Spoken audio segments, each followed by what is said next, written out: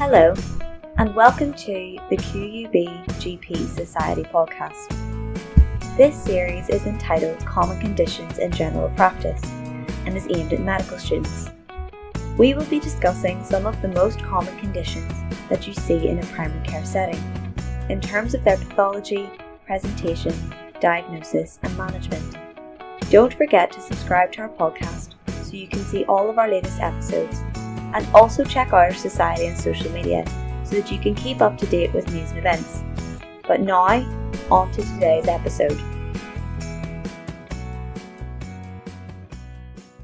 My name is Jane Bailey and I am one of the education officers in the Queen's University GP Society. Thank you for joining us for our podcast, and today's episode will be on hyperthyroidism. Hyperthyroidism refers to an overactive thyroid, where the thyroid gland produces too much of the thyroid hormones, T3 and T4. Thyrotoxicosis refers to abnormal and excessive quantity of thyroid hormone in the body. Hyperthyroidism is a common endocrine disorder with a prevalence of around 2% in women in the UK and 0.2% in men. In the UK, autoimmune hyperthyroidism, also known as Graves' disease, is the most common form of hyperthyroidism, accounting for 60 to 80% of cases. Hyperthyroidism affects 1 to 2 children per 10,000. Children may be severely affected, with poor educational performance often being an early feature. Long-term consequences of hyperthyroidism include increased cardiovascular morbidity and mortality, and bone-related complications including osteoporosis. Primary hyperthyroidism occurs due to pathology within the thyroid gland. It is the thyroid itself that is behaving abnormally and producing excess amounts of thyroid hormone.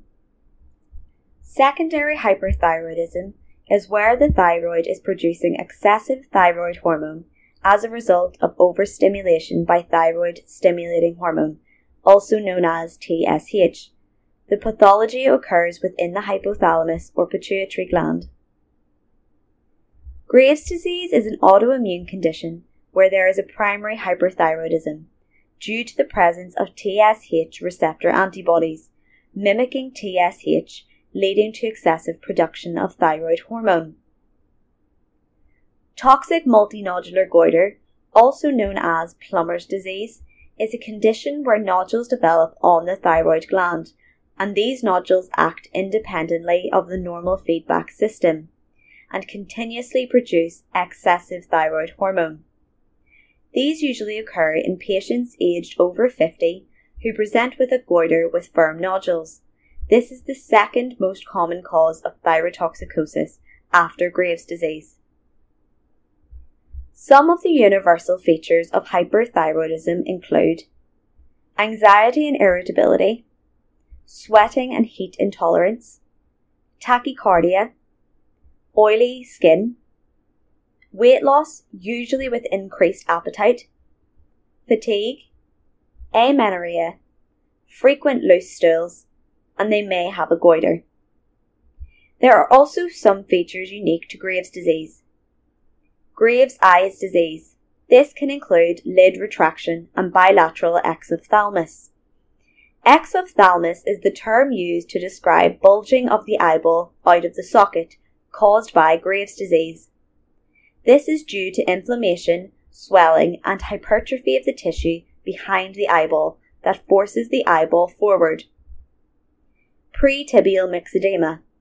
Pretibial myxedema is a dermatological condition where there are deposits of mucin under the skin on the anterior aspect of the leg, i.e. the pretibial area.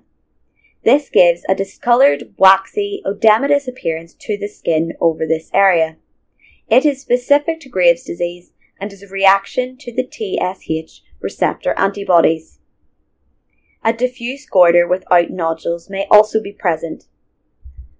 Thyroid storm is a rare presentation of hyperthyroidism.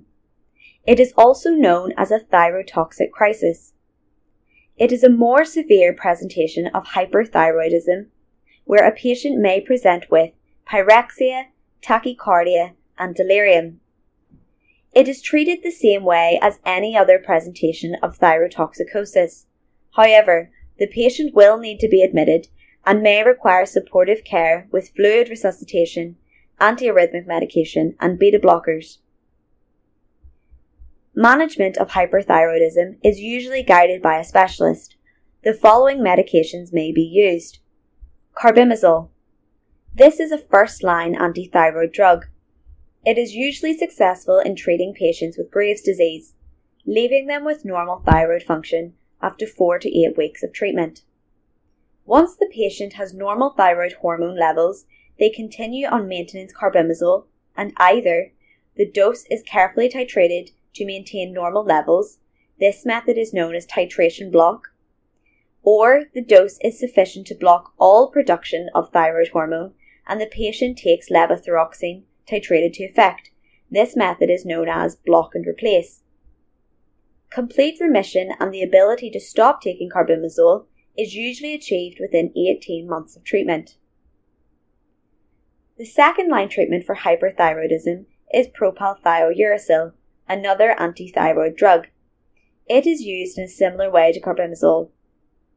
There is a small risk of severe hepatic reaction, including death, which is why carbimazole is preferred. Antithyroid medications can come with a range of side effects. Some of the common side effects include GI disturbances, high temperature, headaches, aching joints, altered taste, and itchy rash, and these tend to go away after a few weeks of treatment. However, a less common but more severe side effect is agranulocytosis, i.e. a rapid drop in your white cell count. Therefore, it is really important to counsel your patients about the symptoms of agranulocytosis. If they experience a high temperature, sore throat, or a persistent cough, they need to seek urgent medical attention. Another treatment for hyperthyroidism includes radioactive iodine. This involves drinking a single dose of radioactive iodine. This is taken up by the thyroid gland, and the emitted radiation will destroy a proportion of the thyroid cells. This reduction in functioning cells will result in a reduced thyroid hormone production, and so remission from hyperthyroidism. Remission can take up to 6 months, and patients may be left with hypothyroidism afterwards and will require lifelong levothyroxine treatment. With the use of radioactive iodine come strict rules, including that the patient must not be pregnant and is not allowed to get pregnant within 6 months. They must avoid close contact with children and pregnant women for 3 weeks, and they must limit contact with anyone for several days after receiving the dose of iodine. Along with the antithyroid medications, doctors often prescribe beta blockers for patients with hyperthyroidism. Beta blockers are used to block the adrenaline sympathetic-related symptoms of hyperthyroidism, such as tachycardia. Propranolol is a good choice because it non-selectively blocks adrenergic activity, as opposed to more selective beta blockers that work only on the heart. They do not actually treat the underlying problem, but control the symptoms whilst the definitive treatment takes time to work. They are particularly useful in patients with thyroid storm. A definitive treatment to permanently treat the hyperthyroidism is to surgically remove the whole thyroid or toxic nodules.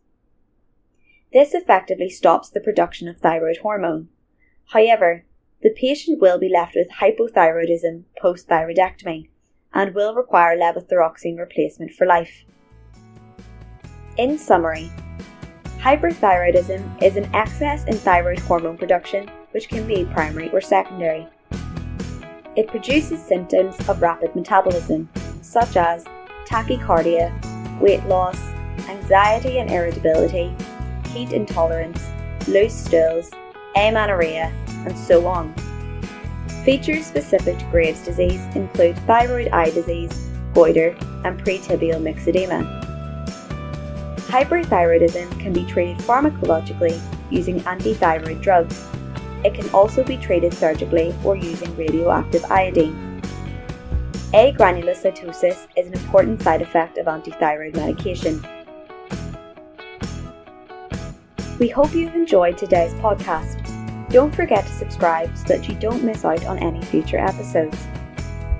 If you have any ideas, suggestions or feedback, please don't be afraid to get in touch with us via email at gp-soc@qub.ac.uk.